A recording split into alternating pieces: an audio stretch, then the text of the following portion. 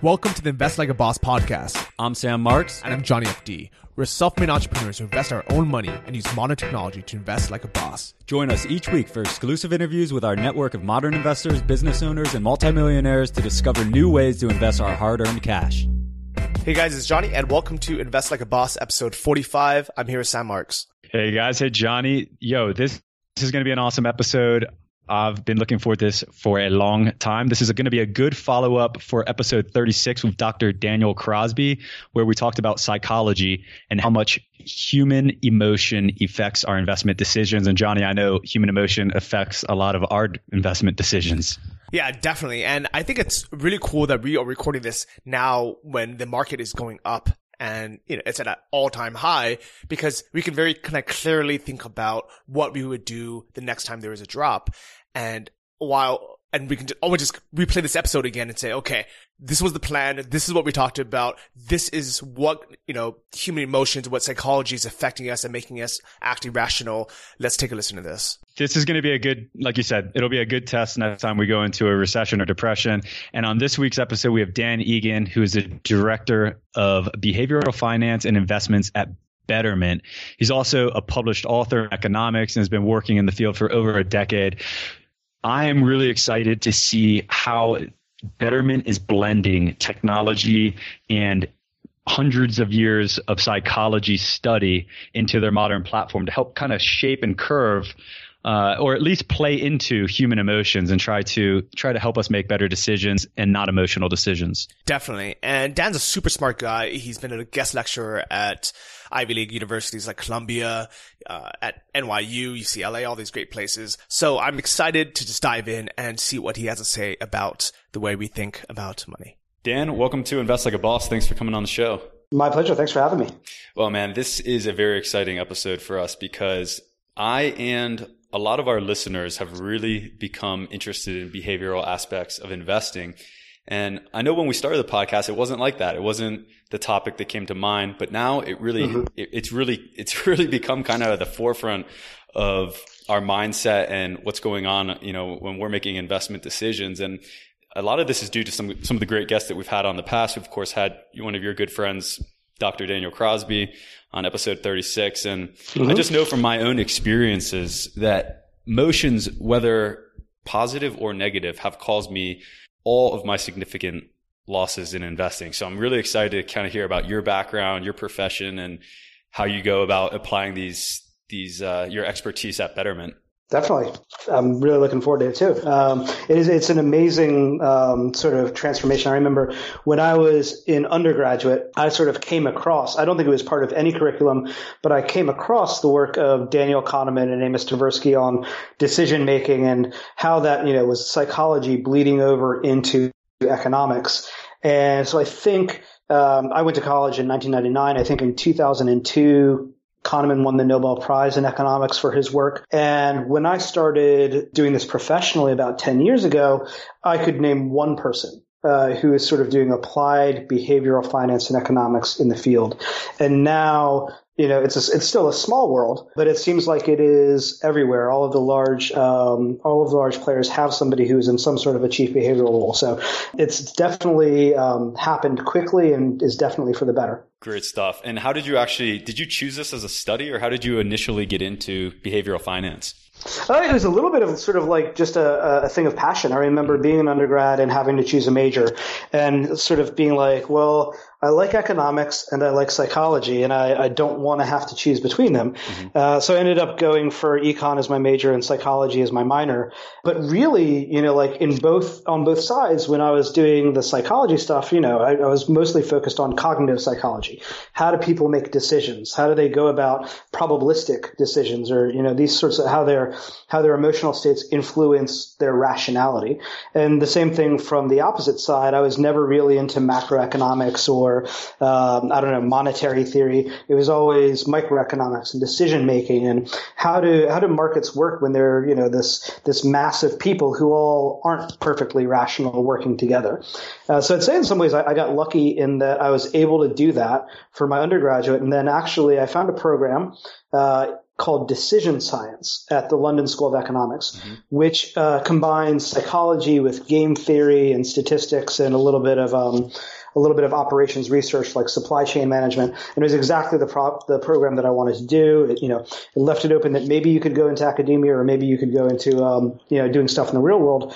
And that actually was what kind of put me on the path to where I am today. That graduate degree connected me to give me sort of an advanced set of knowledge and how to do things. I met some people through the program that got me into finance, which then allowed me to go into a behavioral finance role. So I think, people always ask to some degree, like, how did you do this, et cetera? And I think the answer is, it's a little bit like catching a wave the first time you go surfing. I think I just got very, very lucky with various kinds of timing. And how do you and Dr. Daniel Crosby, I mentioned we had him on in episode 36, great episode. People love that. Actually, one of our 2 most popular episodes right now.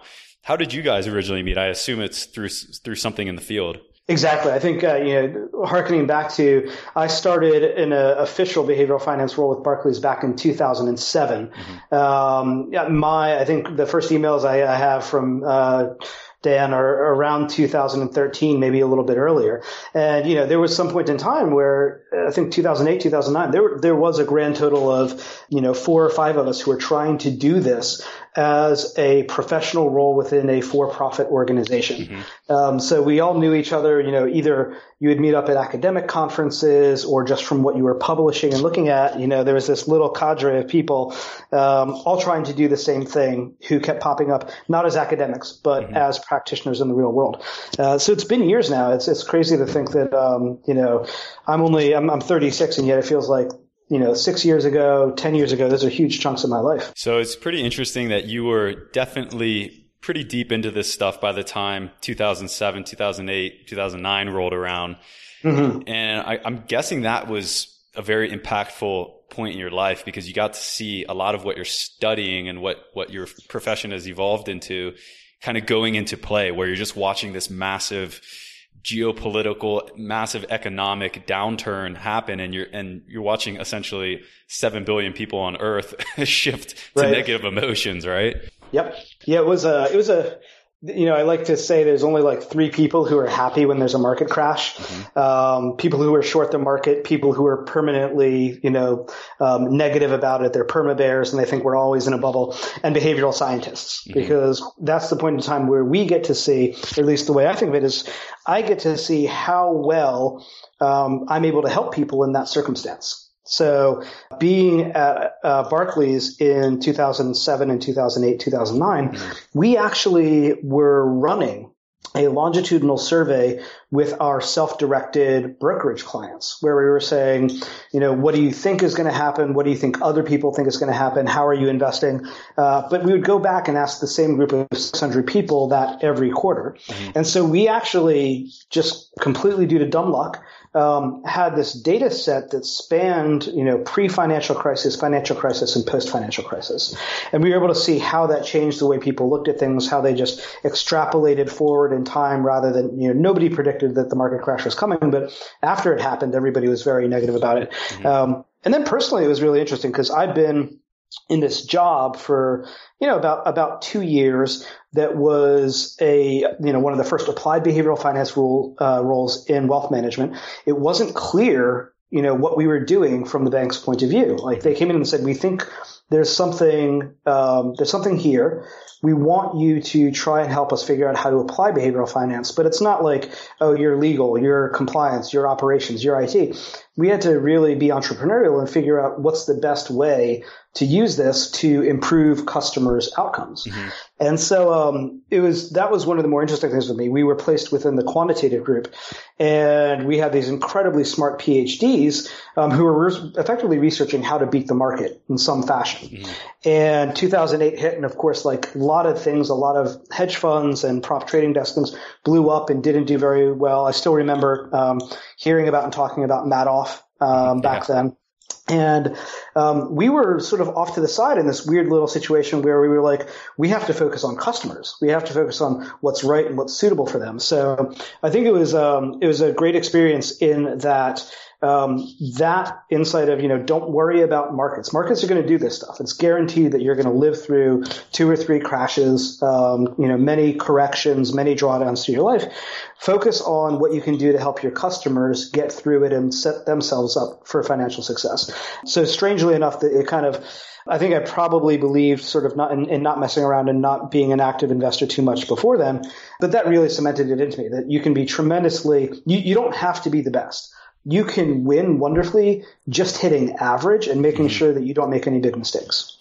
So I just want to kind of turn some of your background into practical advice for people before we jump into Betterment, which I'm dying to do, and see how you're applying your study there. But, over the course of your career, all of your research and going into, your profession, what do you see at a high level of how people's emotions, whether good or bad emotions, alter their investing decisions? I know that's a high level question, but I just want to give kind of everyone a little bit of an overview of what you see in the high level of your research. Gotcha. So I think this is a little bit of a tough one because I think we're at a really interesting point in time of how much that matters. As just an analogy, maybe it used to be that how strong you were mattered for what kind of jobs you could do, if you were going to be a good farmer or a good blacksmith and various things.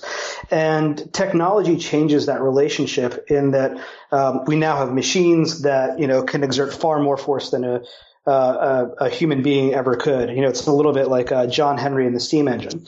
So I think throughout the vast majority of history, a lot of understanding who you were and the roles your motivations played in making you make decisions well or not make decisions well, a lot of it came down to a form of self-imposed self-control. Where, you had to look at yourself and figure out how you would control yourself. I think religion plays a huge role here, like meditation. I actually still meditate.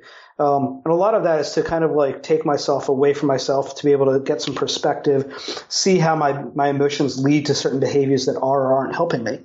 And at least in terms of the mental aspects of things, we're at an interesting point now where some of the most impactful insights from behavioral finance are about kind of doing a runaround on those behavioral issues. So automating certain decision making or setting systems up so that you make fewer decisions in order to not have any bad impact of them. But I think thinking from the ground up, one of the things that I've learned, which I have to admit surprised me a little bit, was the degree to which genetics play a role in this. I would have said, there are no investing genes, right? There is no beating the market gene.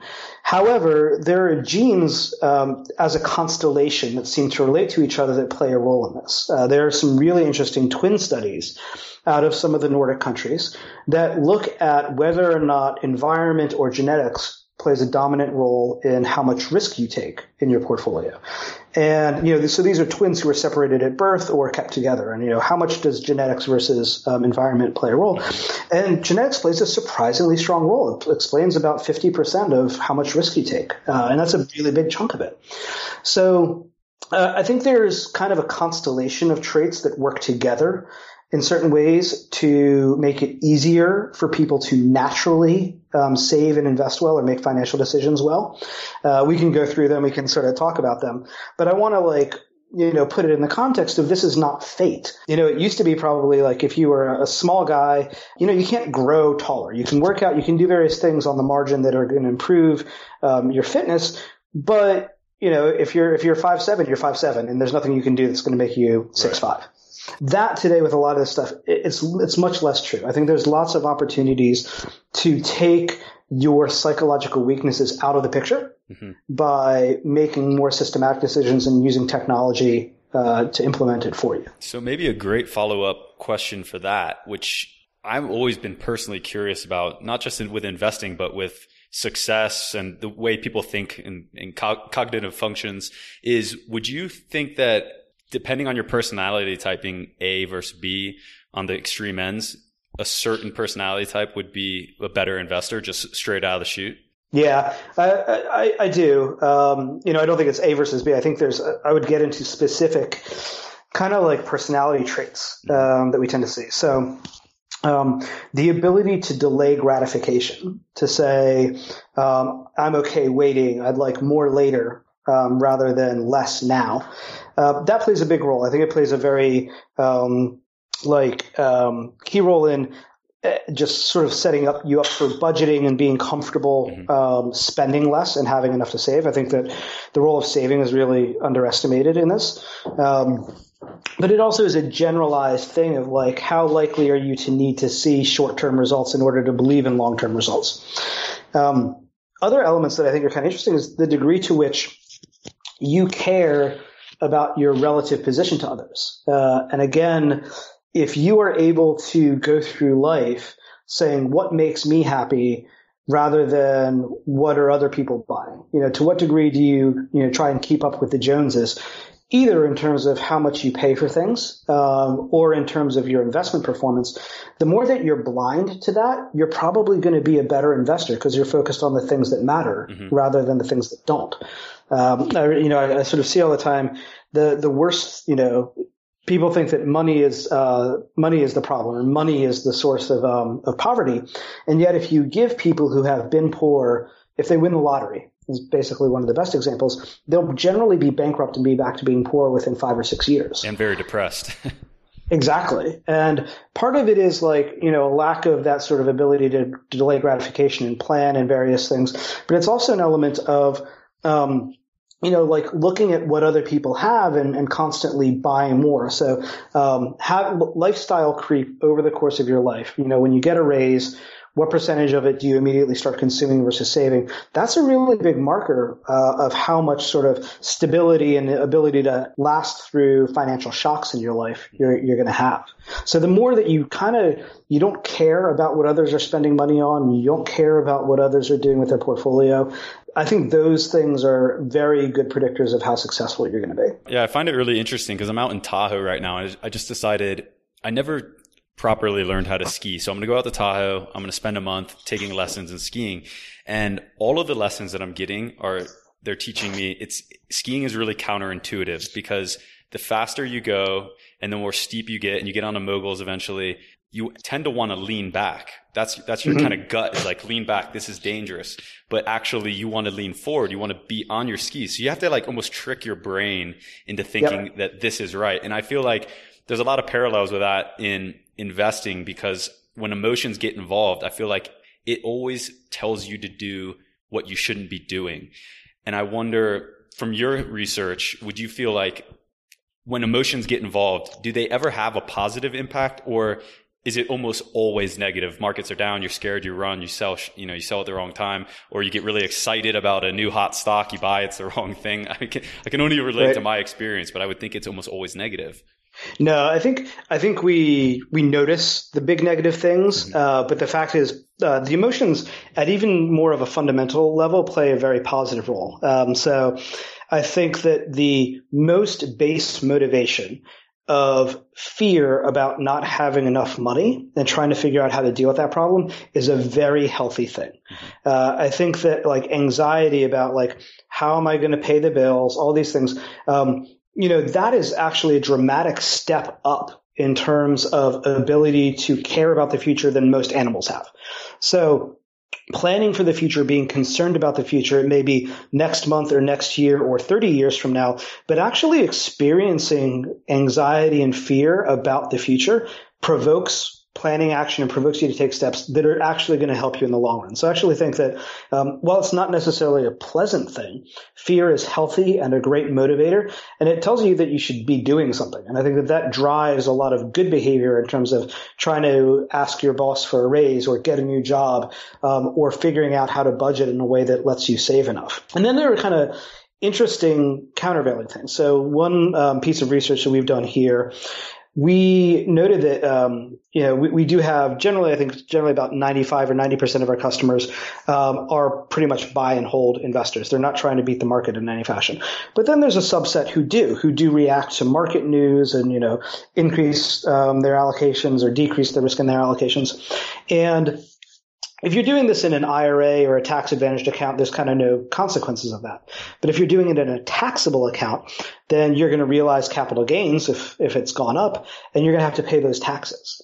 And that's a good example of an explicit certain drag on your returns. Like if you make a $100 gain, but you have to pay $30 of it back in taxes, maybe you shouldn't be realizing those gains. So we built a feature here called Tax Impact Preview that, as far as I know, we're the only shop that does this. But where in a taxable account, if you go to change your asset allocation, in real time, it calculates the taxes that will be owed. And lets you know how much come the following April you're probably going to have to hand over to the IRS. And I think that's important for two reasons. Number one, it makes you make an informed choice. A lot of the time when you're doing this stuff, you're not proactively told, feel free to do this, but just so you know, you're going to end up paying $30 in taxes next April. So that should be part of the cold, rational decision making, no matter what. But there's a second layer here, which is an emotional reaction to taxes. And the fact is that a lot of people dislike taxes. In fact, they dislike taxes disproportionate to how much taxes cost them. So there's an academic who's a friend of mine, Abby Sussman, who's done some wonderful research on tax aversion. And think about this as like, how much would you pay to avoid $100 worth of taxes? There are people who will pay $102, $105, $110 to avoid $100 worth of taxes. And so here's this kind of interesting thing that some people are going to dislike taxes more than others. We have this feature that shows taxes to you in real time. And we said, what is a general sort of feature of who you are that would predict how much you dislike paying taxes? So go ahead and guess. Jeez. I don't know. Just hit me with it. Well, one really good indicator is where you fall in the political spectrum, if you're conservative or if you're liberal. Okay, let me take another. Okay, so political, financial earnings, of course. Yep, your tax rate. Potentially what state you're in, which kind of goes with both. Mm-hmm. I would think a lot of external factors, like if you're married, if you have kids. Yep. How many kids you have? And I guess it could go on and on and on. Yep. So what we ended up saying is, okay, let's take a look at, say that we showed you that you would owe $50 in taxes. Mm-hmm. How likely were you to go ahead and go through with that allocation change or that transaction based upon the fact that we showed you would owe $50? And then we looked at each individual and we tied where they lived back to the most, not the most recent election, but the second Obama election results at a county level. So we don't know that somebody is Democratic or Republican, but we know to what degree they came from a Democrat or Republican county, right. Sort of like they're a random person from there. Mm-hmm. And what we found is that there's a clear relationship there. Everybody, to be clear, everybody is less likely to go through with an allocation change if they're going to owe more in taxes. So there's a pretty nice relationship between the more tax this is going to cost you, the less likely you are to go through with it. But that's doubly true if you're very conservative, or technically if you come from a very conservative area compared to if you come from a very liberal area. Okay. So here's this really interesting thing. Now, from my point of view, this is good because we have people who are probably making short-term market timing decisions, and they hate taxes more than they're worried about losing money. And so we've been able to put a little bit of an emotional brake, or technically an emotional counterbalance against their fear of their hatred of taxes. And so to actually help them not make a mistake. And this is kind of an interesting and somewhat controversial idea in the field, which is sometimes you're not trying to make people more rational. We're not trying to turn everybody into Spock. We're actually just trying to make sure that we use emotions in a good balanced way such that people are acting as if they are very rational. Mm-hmm. But we don't necessarily have to make them cold, emotional, hyper-rational beings to do it. Wow. And Dan, do you find, I would think this answer is very clear to a lot of people, but it got me wondering, do you find that conservatives and liberals hate paying taxes evenly? Because you would think, of course, conservatives would hate paying taxes more, but maybe liberals also hate paying taxes. They just feel like it's a better way of going about society and finance. There's an old judgment by there was actually a judge, a Supreme Court judge, I think, called Judge Learned Hand, which is an amazing name for a judge to have. And he had a ruling that was basically about how much tax you should pay. And the ruling basically said you should pay as much tax as it was legally required for you to pay and no more. That minimizing your taxes is perfectly legal and perfectly morally ethical because those are the rules of the road. And you might say, well, I think the rules should be that we pay more in taxes, but until everybody's held to those same standards, I'm going to not, make a martyr out of myself and pay more than anybody else. So yes, everybody, dislikes paying taxes. Mm-hmm. I think conservatives in their behavior seem like they're more resistant to paying them voluntarily as well. But it's not as if, we're seeing people from liberal areas donating money to the government at all. Right. Very interesting. We could go on and on and on with that forever. That could get really deep, but very interesting topic, and glad you expanded on it a little bit. And, reading back when I was growing up and I was first starting to invest in markets, I think everyone's traditionally hit with the same information, which is invest X amount of money for the next 30 years and grow it at 8% and you'll be a millionaire. And that's all you got to do. And what I do like about Betterment, I think, is that concept is becoming the ability to follow suit in that and actually practice that is becoming more of a reality. But previously, I feel like that type of advice is almost impossible to follow because things always come up in life. You go through a divorce, you have a medical condition, like people are always going to get out of investments typically in a lifetime. And a lot of times that might be at the wrong time. Is that what you guys find? Because I just find that advice really hard for the average person today to follow. So I think we need to kind of, break apart the motivation for why you're getting out. When we talk about buy and hold, we're not talking about put money in and never take it out. The entire point of investing is that you get to take the money out and you have way more than you would have otherwise. So withdrawing and selling is the entire point of investing. It's just that you should do it when you need the money, when there's a personal reason. That's very different than taking the money out because you're scared of what's going on in markets or because you think the market's going to go down soon. That's where the sort of the differentiation between buy and hold versus active management comes from. I don't know anybody who, even an active manager, would say if you're carrying, your car broke down and you needed to put $9,000 on your credit card bill, would say, keep investing, don't pay that off. Credit card interest generally at about 15, 20, 25%. That's way more than any active manager is going to be able to make you in a single year. So I think that everybody should be an active manager of their personal finances. We should absolutely be looking for ways to increase our income, our take-home pay, looking for better ways to get tax deductions, better ways to invest our money so that it grows quicker, thinking about what insurance we might need to buy. Those are, here's a good example. I have a year-old daughter, and I am already saving up for not only her college, but also the potential, she's going to need after daycare and everything. She doesn't need that yet, but I'm already saving up in advance of these things. The entire purpose of me saving that money and actually investing it is that I'm going to withdraw it, in, 5 years, 18 years max. And that's its purpose. So I think that, people should never feel that they're doing something wrong because they take money back out of their investments. That's absolutely what they should do. You just need to be careful about the motivation being what's going on in markets rather than what's going on in my life. So Dan, I want to jump into Betterment, and I think this is a great point. I want to just hear more about the strategy behind you joining Betterment, when that was, and how that became to what it is today. Certainly. So I just passed my 4-year anniversary at Betterment. I joined in about January of 2013. I'd previously been at Barclays Wealth, which is a large global high net worth wealth management firm. And that was my sort of first official behavioral finance job. And we'd built out a customer profiling tool and linked it to advice and investment options. And that was great. And I think, I had an absolutely fantastic time there. I met, some of the brightest people who I continue to be lucky enough to call friends today.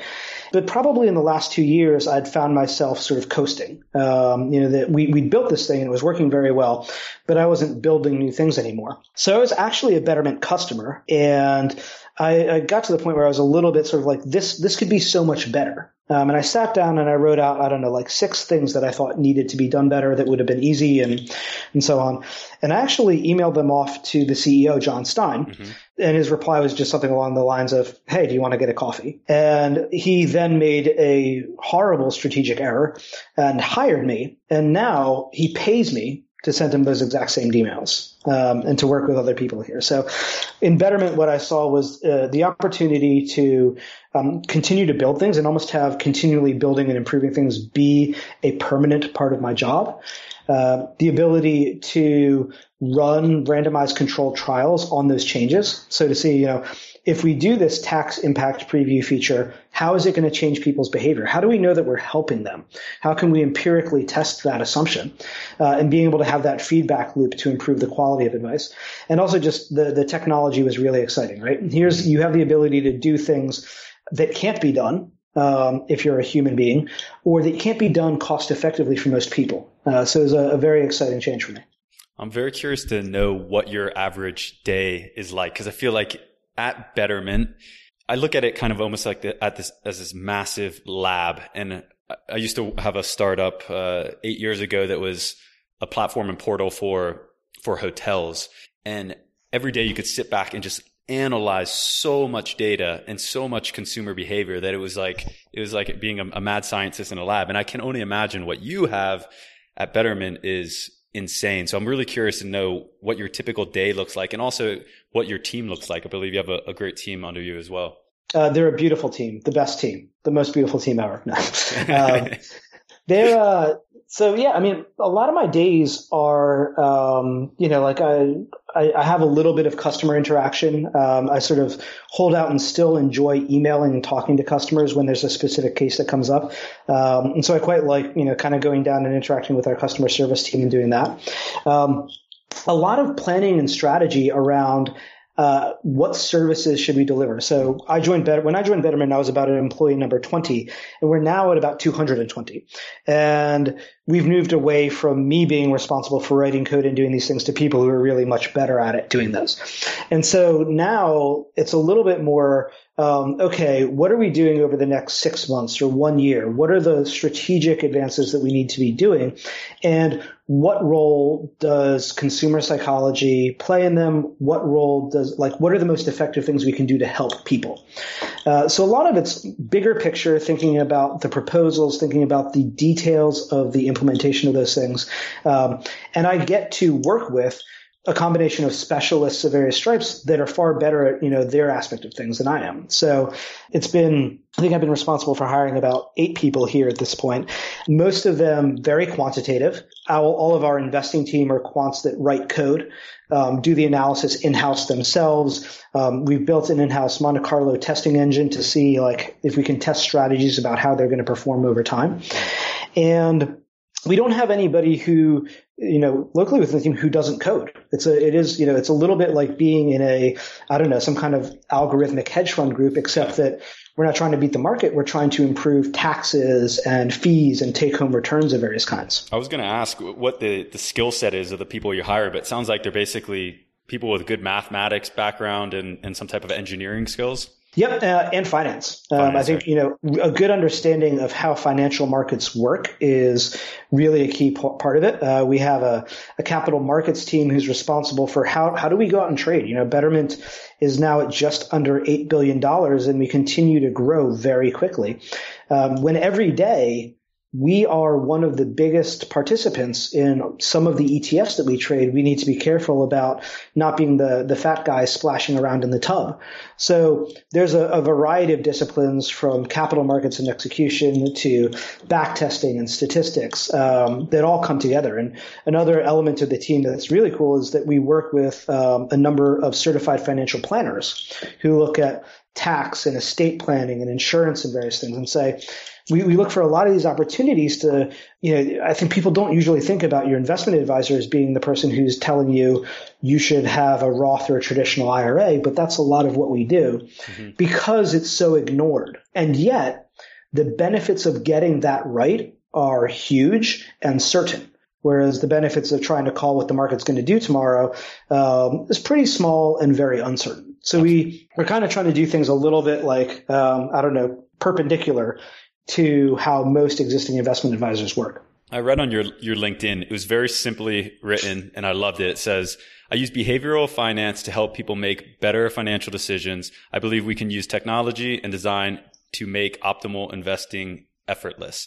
And the key word there for me was design, because when I think of Betterment, everyone thinks of a website, which is one of the reasons it's great to have you guys on the show, because you hear about the team that's behind it. It's not just a platform. It's not just a website. There's this great team behind it. But the word design kind of caught my eye and interest. And I'm wondering, how do you use behavioral psychology to improve design elements and the user experience when they log into Betterment? Sure. It's a funny thing. So we have what I would consider quote unquote real designers in-house who make it very usable and very pretty. And I sort of think about it as designing decisions and designing things that help people to make better decisions. So I'm going to take a little tangent here and talk about the Save More Tomorrow program. Mm-hmm. And the Save More Tomorrow program was a test that was done in the 1990s that had to do with helping people save more in 401k plans. Now, the federal government already made 401k plans tax exempt. It's cheap for employers to put money into 401k plans. They get tax deductions. The employees get tax deductions.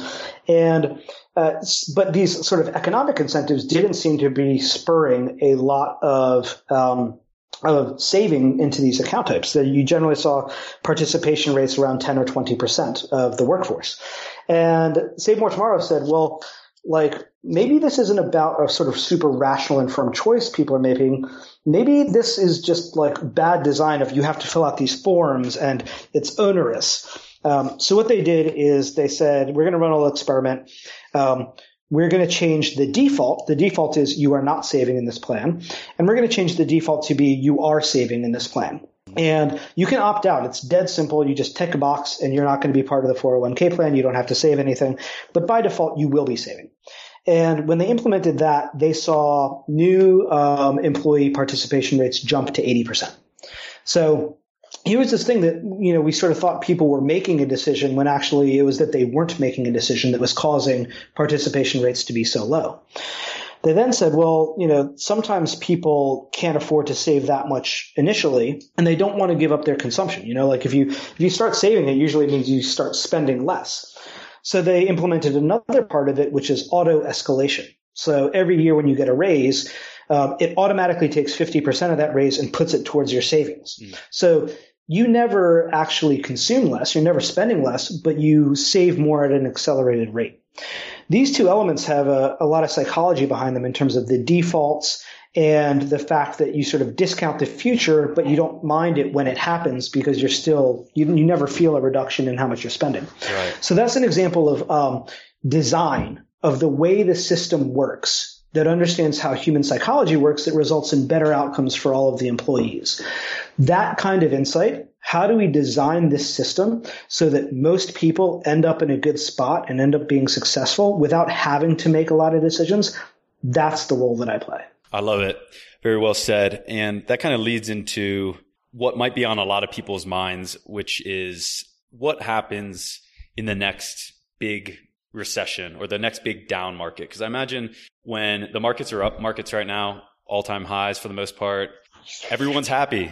Everyone seems happy. And I'm sure things are probably pretty quiet at Betterment when the markets are up. There's probably less activity in the site, except for people maybe logging in and cracking a smile at their gains. But what happens and how does Betterment plan around a next big potential financial crisis? How do you guys plan to curb people's emotions so they don't get out at the wrong times? Sure. Great question. And I think one element of it, that I'm on the inside and I've been here for 4 years, so I kind of have a bit of experience that makes me more optimistic about than I think I would be if I were on the outside. So every time there's been a market correction, which is a drop in the market of 10% or more, there have actually been about 4 or 5 of those as long as Betterment's been around. So while it is true, it's always true that the general trend of the market is up, it's not as if we haven't had some pretty serious speed bumps along the way. Every time one of those happens, we have definitely convened. We have a little downturn management team that is key players from different parts of the business.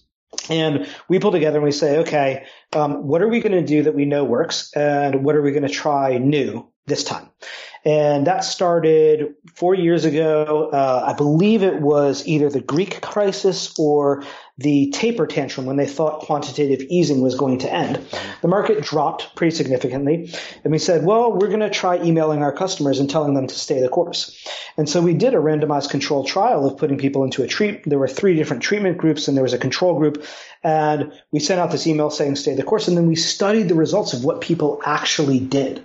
So rather than saying, well, we just should do this, we were able to have an empirical approach. And that actually taught us that emailing everybody was too broad. It was too much of a shotgun approach.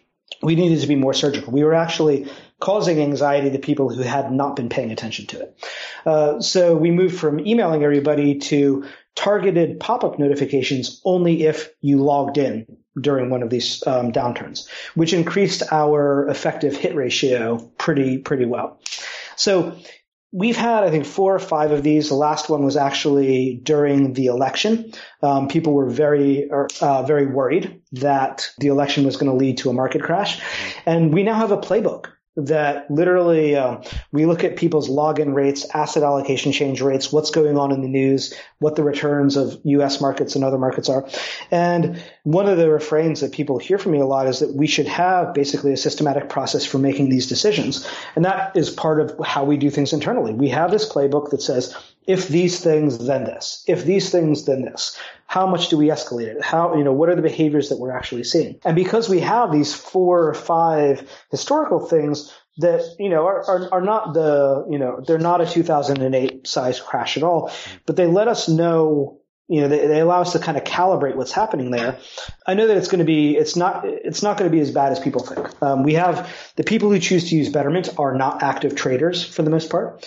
They are buy and hold long-term people. They've chosen us for a reason. Nowhere in our marketing does it say, we guarantee that you're never going to experience losses, these sorts of things.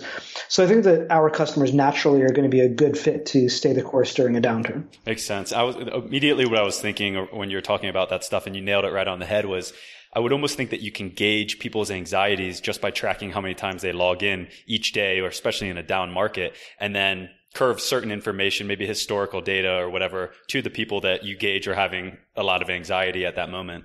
Yeah, I think there's kind of a couple of different approaches. One is, it's interesting. There are people who just log in all the time. So those people are not sensitive to it. You almost need, canary in the coal mine people who almost never log in, but do when they're getting stressed. And if you can tag those people and monitor their login rates, you can get a pretty good stress indicator. We have a feature which has proved really, really helpful with this.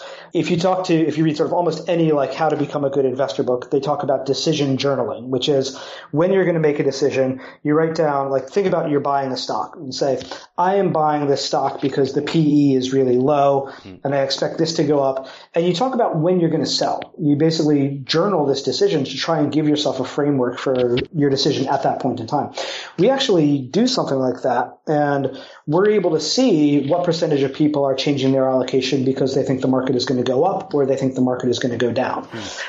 So, to your point earlier about being buy and hold, when somebody is taking money out because they need to repair their car, we know that that's the motivation they're taking money out.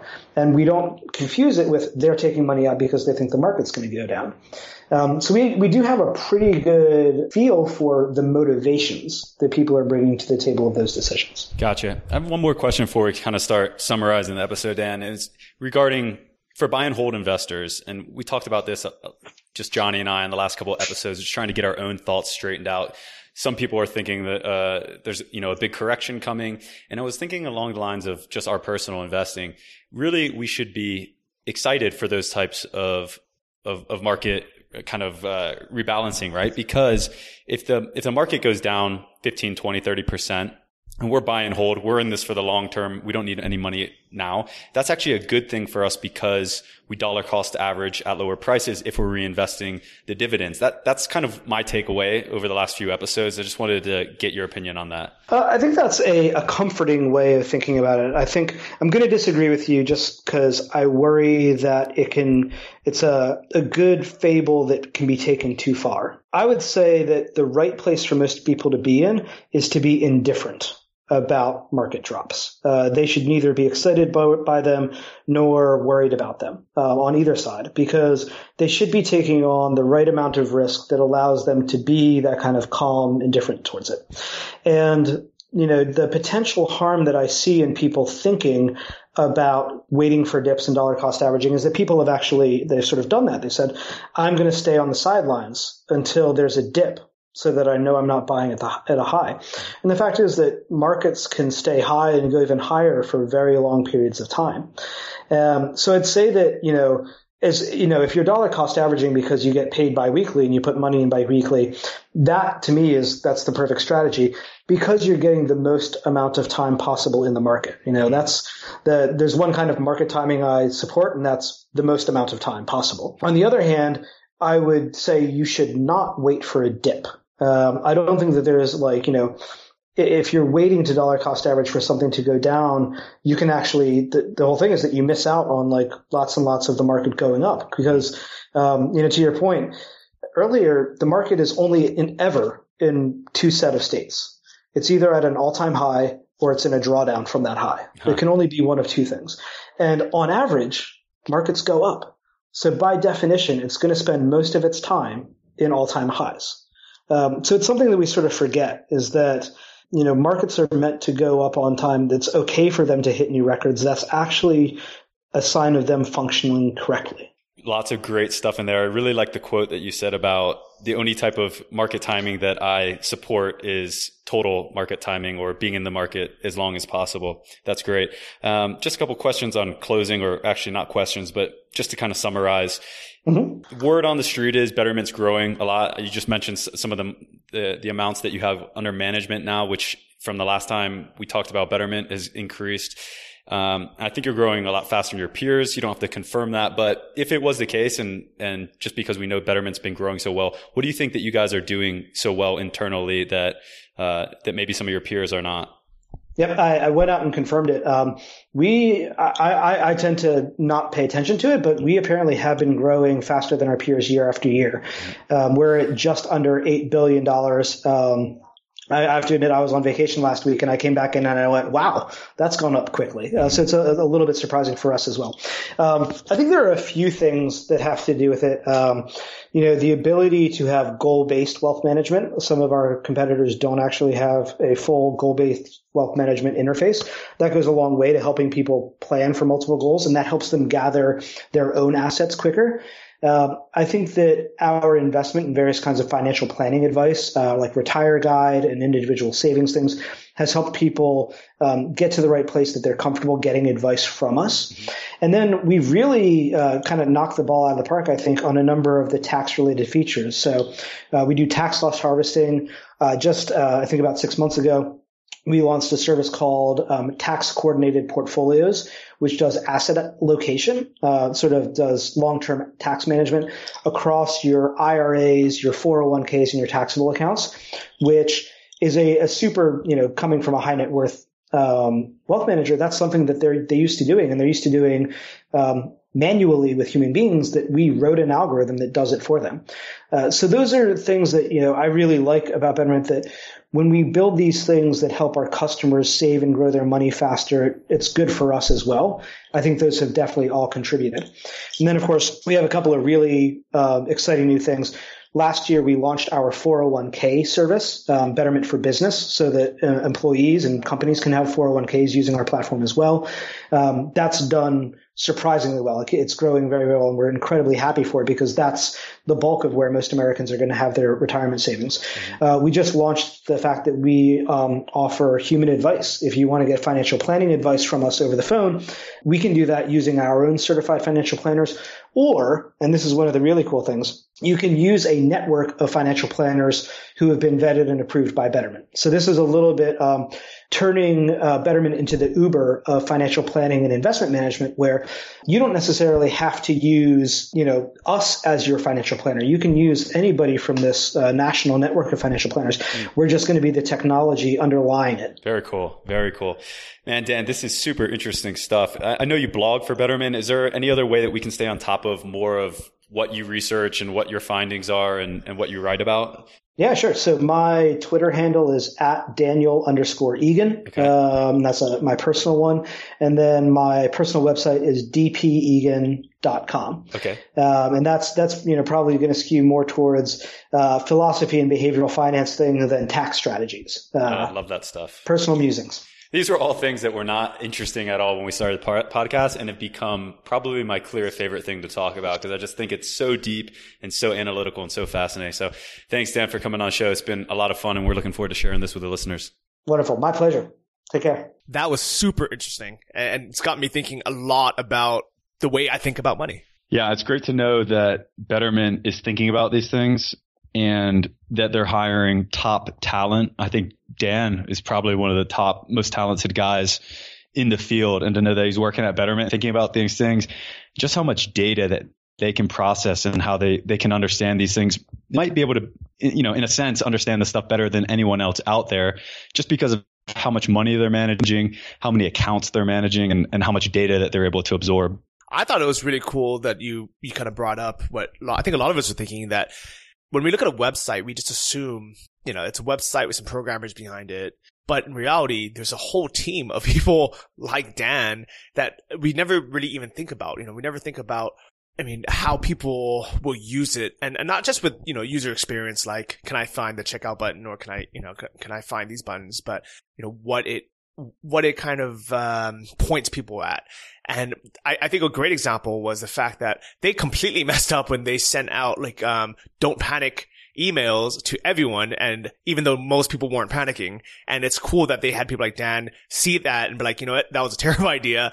Let's only send it to people who have actually logged in and are displaying panic tendencies. Yeah. I also think it's a good move that Betterment has launched their call service, where you can actually call and speak to a quote unquote advisor. And I say quote unquote because I know advisor is kind of a 4-letter word to a lot of listeners, but I think it's a good move for the company, and it's a good direction to let people feel like, okay, Betterment is more than just a robo-advisory. It's more than just a platform of technology. There are actual people behind it. There's actual financial proficient people, and there's also psychological people and lots of other different types of fields that you would never imagine were part of a traditional robo-advisory, especially with this new age where these things are popping up and we don't know that much about them. To allow people to call and have personal contact with different professions, I think is a really good move. Yeah, I think that's actually a great idea on their part, especially to capture people who, maybe our parents' age, who are just used to talking to someone, used to walking in, and that's something that makes them feel assured that their money is safe. While our generation, I feel safer if there's not a single person touching my, with access to my account, where it's an online platform where pretty much nobody has access, and that no one person is telling me what to do or not to do. Everything is based on my own research online, or, what I've learned through this podcast, or do my own research, reading books and things like that. Agree totally. And, the term discretionary account is the name and terminology used for someone who has discretion over your account, meaning that they can make trades on behalf of you. And that's how I got burned in the past, was allowing someone to make trades on my behalf, because they're the financial advisor. I thought that's what they do, and that they beat the markets, and they didn't. And I essentially lost money over the course of 3 years when I could have made tons and tons of money if I just been the market. So for me, all I want to do going forward is be the market. If the market's up 8% historically, I'm happy with 8%. I don't need 12%. I don't need 15%, 30%. I'll make that in my risky stuff, which is my own investments and investing in myself. So I'm happy if I can be the market. If the market's up, I'm happy to know that I don't need to look at my account. I know I'm going to be up. And if the market's down, there's no surprises. I know if the market's down, I'm going to look in my account, it's down. But what I don't like is not knowing and then having all these surprises. Yeah, I could definitely see that. And I really believe that it's in Betterment's best interest to keep everybody making money. And, obviously they can't control the stock market, but what they can do is have guys like Dan, set up, things, even some of the things like, email pop-ups saying, here is the historical data, or here's an email with some more information about why it's probably better for you to, to consider, holding the stock until it goes back up and selling everything in a panic right now.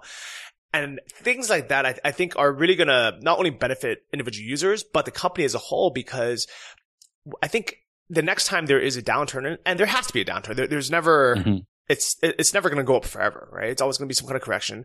And this is going to be the first big downturn of the robo-advisor's age. And I don't want, I think that one of their biggest fears is people will lose, confidence in robo-advisors and blame the robo-advisor if their money goes down, even though it has nothing to do with them and they're just a vehicle. I'm very curious also to see how they'll handle that, and a lot of what Dan's doing day to day will come into play. I think a lot of what he's doing and his team's doing on a daily basis is somewhat irrelevant when markets are at all-time highs. People are either logging in and happy that that there's a lot of green and more money in their account, but when markets go down, what happens? And I think what they're building, there's a lot of kind of foolproofs and safe checks in place for that next correction. So I'm actually really excited, and I would love to pick Dan's brain next time that we do go into a downturn and see just what's happening at Betterment. You would imagine that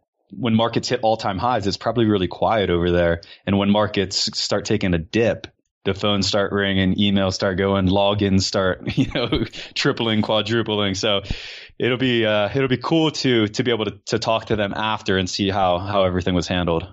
I'm actually kind of looking forward to what our podcast episodes will be like during the next downturn. I think the tone is definitely going to change. It's going to be exciting, but it's good that we have these 45 episodes during a upturn where everything is gravy, everyone's happy, everyone's optimistic, and it's going to be exciting to see that. One thing that I wish that companies like Betterment or other robo-advisors would do is have some kind of contract that we can opt into. Don't make it a requirement, because a lot of people won't like it. But for people like me, I would love for me to just self-opt into something and say, do not let me sell when the market is down, or only let me sell 4% per month, or whatever, whatever it is, while the market is down, and have that be something that, I voluntarily go into, knowing that, hey, if something, if the market goes down, there's a chance I might panic and I might want to,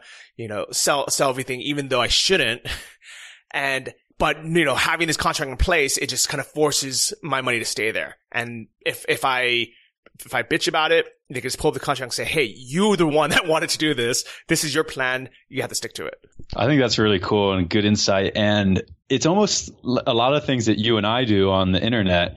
We're familiar with the term two-step authentication, right? Where a lot of times when you have to log in, you need 2 or 3 different types of checks and security points. So maybe if that would be a good step in the right direction for them, is say, okay, before we go into just totally locking your account based on a contract, we're going to make you do these 3 steps, which is you have to submit this, which is like sign document, scan, send it in. You have to call and talk to an advisor. And then you have to do this little like 20 minute survey or something that forces you out of to sell but to kind of take that step. Because again, that's what we're talking about with Daniel Crosby, and on this episode and a lot of other episodes we touched on our emotions and how it's so easy to make trades right now. It literally takes 7 seconds to log into my E-Trade account and make a trade. And that's too fast. Like that has never worked out to my advantage. Either I'm jumping in and buying something because I'm super excited and optimistic, and that has not ever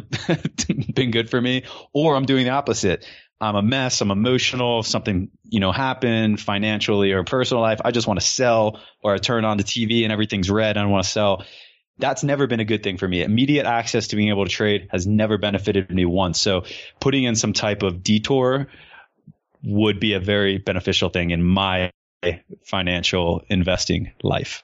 Yeah, definitely. And even something as simple as like opting in to a 24-hour cooling off period or something, saying, oh yeah, that's a good idea. Don't let me sell right away. Remind me again in 24 hours and ask me if I still want to sell. I think even something small like that would be easy.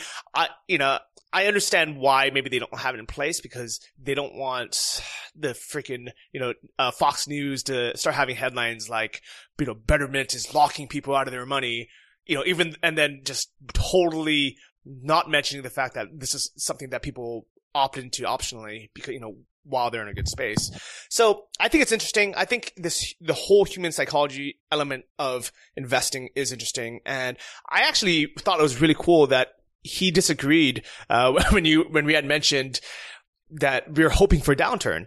And I think he's right. I think we really should just be indifferent about it. We shouldn't just hope for the next downturn, because that might prevent us from putting money in today. And I've been a little bit guilty of this. While this, the stock market is high, even my $3,000 I'm putting into VTI or into Vanguard every single month, sometimes I'm reluctant and thinking, oh, maybe I should skip this month, or maybe I should do a buy order for something a little bit lower, so that if it doesn't kick in, then oh well. But he is right. The best market timing really is your total amount of time in the market.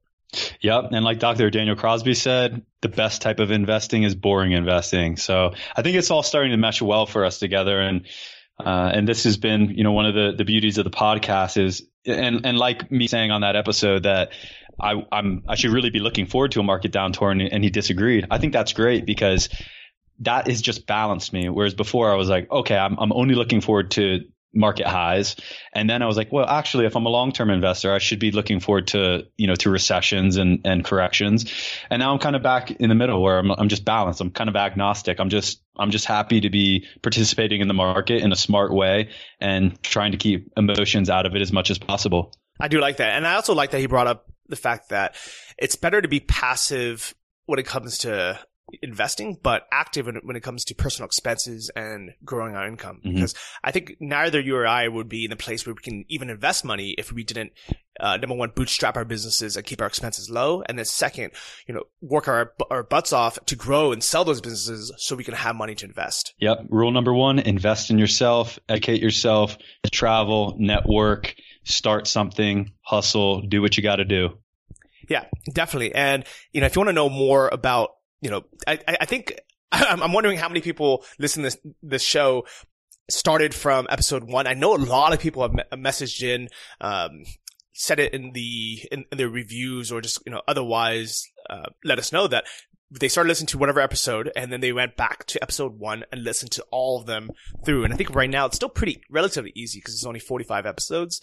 But if you guys want to know kind of more about how we worked on ourselves, episode 1 was all about Sam's journey. Episode 2 was mine. And then I think we did one called 300xing your investment. Yeah. And that was episode 23. That was my story on how I went from, I don't want to say zero, but for like less than a couple $1,000s to where I am today, which is, I just calculated it, over $500,000. Good for you, buddy. Good for you. Thank and you, yeah, buddy. I think episode 1 and 2 they're good kind of introductions to who we are. But that episode 26 with you on the 300 times your return, that's really who you are. That's how you got here. And I think a lot of my favorite episodes are actually, some of the early ones, the 10 to 20. But the show didn't really get really popular until after about episode 20. So a lot of people didn't even start listening until, episode 20, 30, 40. So make sure you go back and look at some of those previous episodes. And dude, we're going to have to do another follow-up episode with your journey from 100,000 to $500,000. That's a big mark. Congratulations. I appreciate that. I wish there was a word for it. I wish I could start calling myself like a half millionaire, by millionaire. That would just be so cheesy at the bar. Oh yeah, Johnny F. He's like a $500,000. Yeah, oh, there you go. We'll wait till you get to the million. It's not too far away. Oh, I appreciate your supporting me and thinking of that. If you guys haven't actually listened to episode 22, that we actually had the CEO of Betterment on John Stein. And that is a great insight on what robo-investing actually is and kind of some of the pros and cons of it. Cause, as always, Sam and I break it down afterwards and put in our own personal opinions. So definitely listen to episode 22 if you haven't already. Indeed. I've enjoyed that episode, and just thanks to Betterment for coming back on again. Now we're getting into this loop where we've had great episodes with a lot of these companies. Now they're coming on to do kind of another deep level of detail and analysis with us. So we're starting to really get in deep to these companies and learn more about their personnel, their employees, what they're focusing on a daily basis, and some of their internal operations, which is really, really cool insight to see how these companies that are essentially researching what you and I are researching each week on this podcast are thinking about and what they're doing to improve returns for their investors. Yeah, definitely. And obviously, by working for Betterment, he's going to be biased towards, you staying with them and making more money with them. But the nice thing is their goal for them to make more money is for you to make more money as well. So it's kind of, even though there is that always going to be that bias, at least it's aligned on your side. Agree totally. So Johnny, how do we summarize this week's episode? So I think the big takeaways that I got out of it is, one is time of money. I mean, amount of time in the market is the best market timing. Second is delaying gratification is one of the biggest keys to success. And the third is by not making a decision, you have to realize you're not making a decision. You're deciding whatever the default is. So don't let others have that power. You have to have the information. You have to take the action to either opt in or out of whatever choice you have in life, especially with business and investing. Dude, that was really poetic and beautiful. I love that. I would say for me, it was just a reflection on a big takeaway that's always stuck with me from the Meb Faber episode, which was basically take off for summer. And he's a surfer, so he's just like, you know what? Stop overanalyzing, just put it in, just take off for summer. And for me, it kind of just reflects on that. It's just don't overthink about things. Betterment is putting in millions and millions and millions of dollars and hiring the top talent to research and understand this stuff, and to not try to beat the market, to just try to be the market in the smartest way possible. Put your money in, have a strategy, set it and forget it. And that's exactly what I'm doing. I'm literally in Bali right now, and I just got done spending the whole week on the waves surfing, or at least trying to surf. So that's been my journey this week with investing. Beautiful. Likewise, I'm on the opposite side of the world of you, but I've been hitting the slopes in Tahoe doing some spring skiing. I am totally roasted head to toe, but it's been a great time, and been watching those dividends come in, and it's been a nice feeling. Market's high, market's low, doesn't matter. I have a strategy. So one thing we actually didn't mention that I'm curious on your point of view on, just from a business business growth point of view, why do you think that Betterment is growing so much faster than the other robo-advisors? I have a big idea on that. I've given this a little bit of thought, and the best line that I can communicate actually comes down to communications. And what I'm seeing from a lot of these companies who are like Peer Street, Fundrise, Betterment, I mean, they're some of the best companies that I've had a personal experience. And I'm not talking about, hey, I'm Sam from Invest Like a Boss. I'm talking about as an investor, as a nobody, talking to their customer service, talking to different people in their organization. It's been a really, really good experience. And I think that all stems down from the top and from an overall strategy and overall management. And when your customer service, I think a lot of companies don't realize how important customer service is, and especially in a day of age when we always are on this show bashing PayPal and some other companies. But we're in a day and age where customer service crap has become the standard. And when you get a really, really above average, beating your expectations type of customer service experience, that is driven from the top down. That is driven from the company culture, from the management, from the investors, and whoever else is involved in the company. That's a strategy. And I think when people put that in place they're just a good company all around that are thinking about those things and the end customer communication. And that's been my experience with some of these companies that we've had on the show that have grown super fast, like Betterment, above of its peers. And I can tell you firsthand that Betterment's overall touch point experience has been vastly superior to other companies in the same category. I can definitely see that. And I think in this day and age where any random customer that calls in has access to Twitter or other social media, where every single minute that they are on hold and unhappy, that's another minute they can tweet and just spread the word about how crappy your customer service is. Mm-hmm. You know, and if you look at my Twitter, Johnny FDK, it's half of it is me, on hold bitching about Bank of America being a piece of shit, PayPal being a piece of shit, or, any of these other companies that just put you on hold forever for no freaking reason, when people like me are tech savvy enough where we are happy to fix our own problems. Just give us access to do so online. And, I understand there's always going to be a few people who, even though, you could change your reservation online, they'll call it anyways. And, unfortunately, maybe there's something you could do about that, but I guarantee you 90% of people are much happier to change something online, even if you have to pay for it, than have to call in. Yeah. So do you think that is that your idea of how Betterment is improving over its peers? That's something I didn't consider. My point of view is, as a customer of both, I realized that the only reason why I signed up for Wealthfront is because they had free management for up to, the first however amount, like I don't even remember what it was now, maybe $30K or something. Okay. And my account now has $34K in it because I'm a cheap ass and I'm like, well, I only get $30K for free.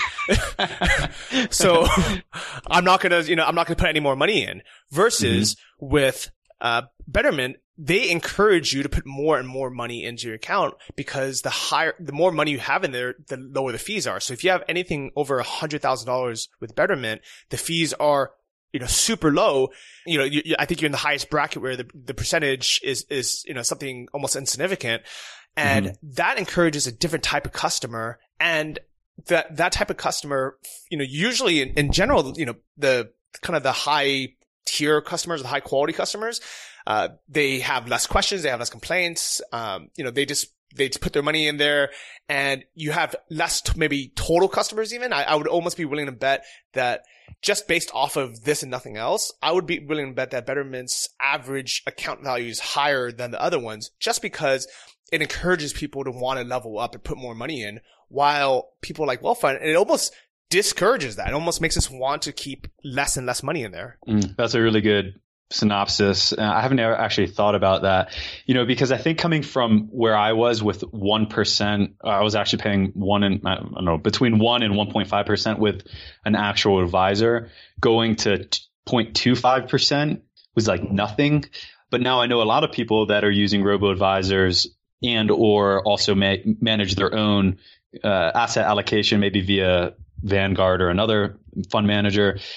A lot of people are like 0.25%, 25 basis points. That's crazy. Like, I'll just manage it myself in Vanguard. But still, from where I came from, 0.25% is nothing. But getting down to 15 basis points from 0.25 to 0.15, over the course, from everything we've learned, Paul Merriman and a lot of other episodes, that over the course of 30, 40 years of investing, that is a significant amount of money. Yeah. Definitely. So if you guys did want to invest with Betterment, you can use our link. It's investlikeaboss.com/Betterment. That way it gives us credit for referring you. And if there's anything else you guys ever want to sign up for, see if you have a link. Just go to investlikeaboss.com, click on the resources, and that way you can help support the show and keep us doing these great episodes with these amazing guests. And also, a big thank you to everyone who's taken the time to leave these amazing 5-star reviews of the podcast on the iTunes store. You guys are the reason why we're able to get these big name companies, including, the CEOs of these businesses, to keep coming on the show. So this week, we have a review by Greg All Day. Very inspirational. Got me out of my seat. 5 stars. These guys really helped educate me in the world of investing. I never knew or even considered alternative investments before Sam and Johnny brought it to my attention, and now I have a plan to invest. I've already acquired a substantial amount of Vanguard VTI, and my next motivation will be Pure Street. Although I'm still a bit out of debt, I'm re-strategizing my debt in a way that could possibly get me out of debt quicker. I suggest listening to these guys because they definitely speak to my generation. Just turned 30. Cheers, guys. And I'd like to hear more whiskey recommendations. Well, he's taking VTI, your strategy, Johnny. Yeah. And, Pure Street, which is both of ours. So, you'd hopefully be on board with that. And it is interesting. I'm curious what he's doing about getting out of debt quicker. Maybe we should have an episode on getting people out of debt or restructuring debt. We should. Might be interesting. We should. A lot of people have asked for that. Yeah, we'll find an expert. We promise we'll find someone to bring on to do that. I know a lot of people have asked for that. And just to comment on Johnny's mention about the reviews, this is how we get these great guests, but also this is the reason that Johnny and I do it. I mean, of course, Johnny and I are learning tons. And as you just heard, Johnny just broke a new financial milestone. A lot of that's through investing in yourself, but I'm sure a lot of that is also through what you've learned on the podcast.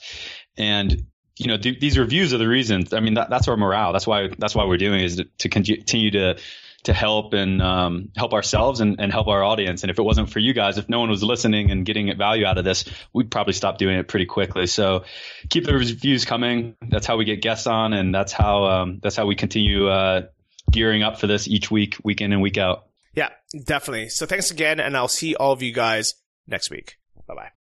Thanks for listening to the Invest Like a Boss podcast. Join our mailing list at investlikeaboss.com to get exclusive access to our insider investment portfolios and our private members forum. If you enjoyed this episode, please subscribe on iTunes or your favorite podcast app. Tell your friends and leave us a review in the iTunes store. It helps more than you know. See you guys next week.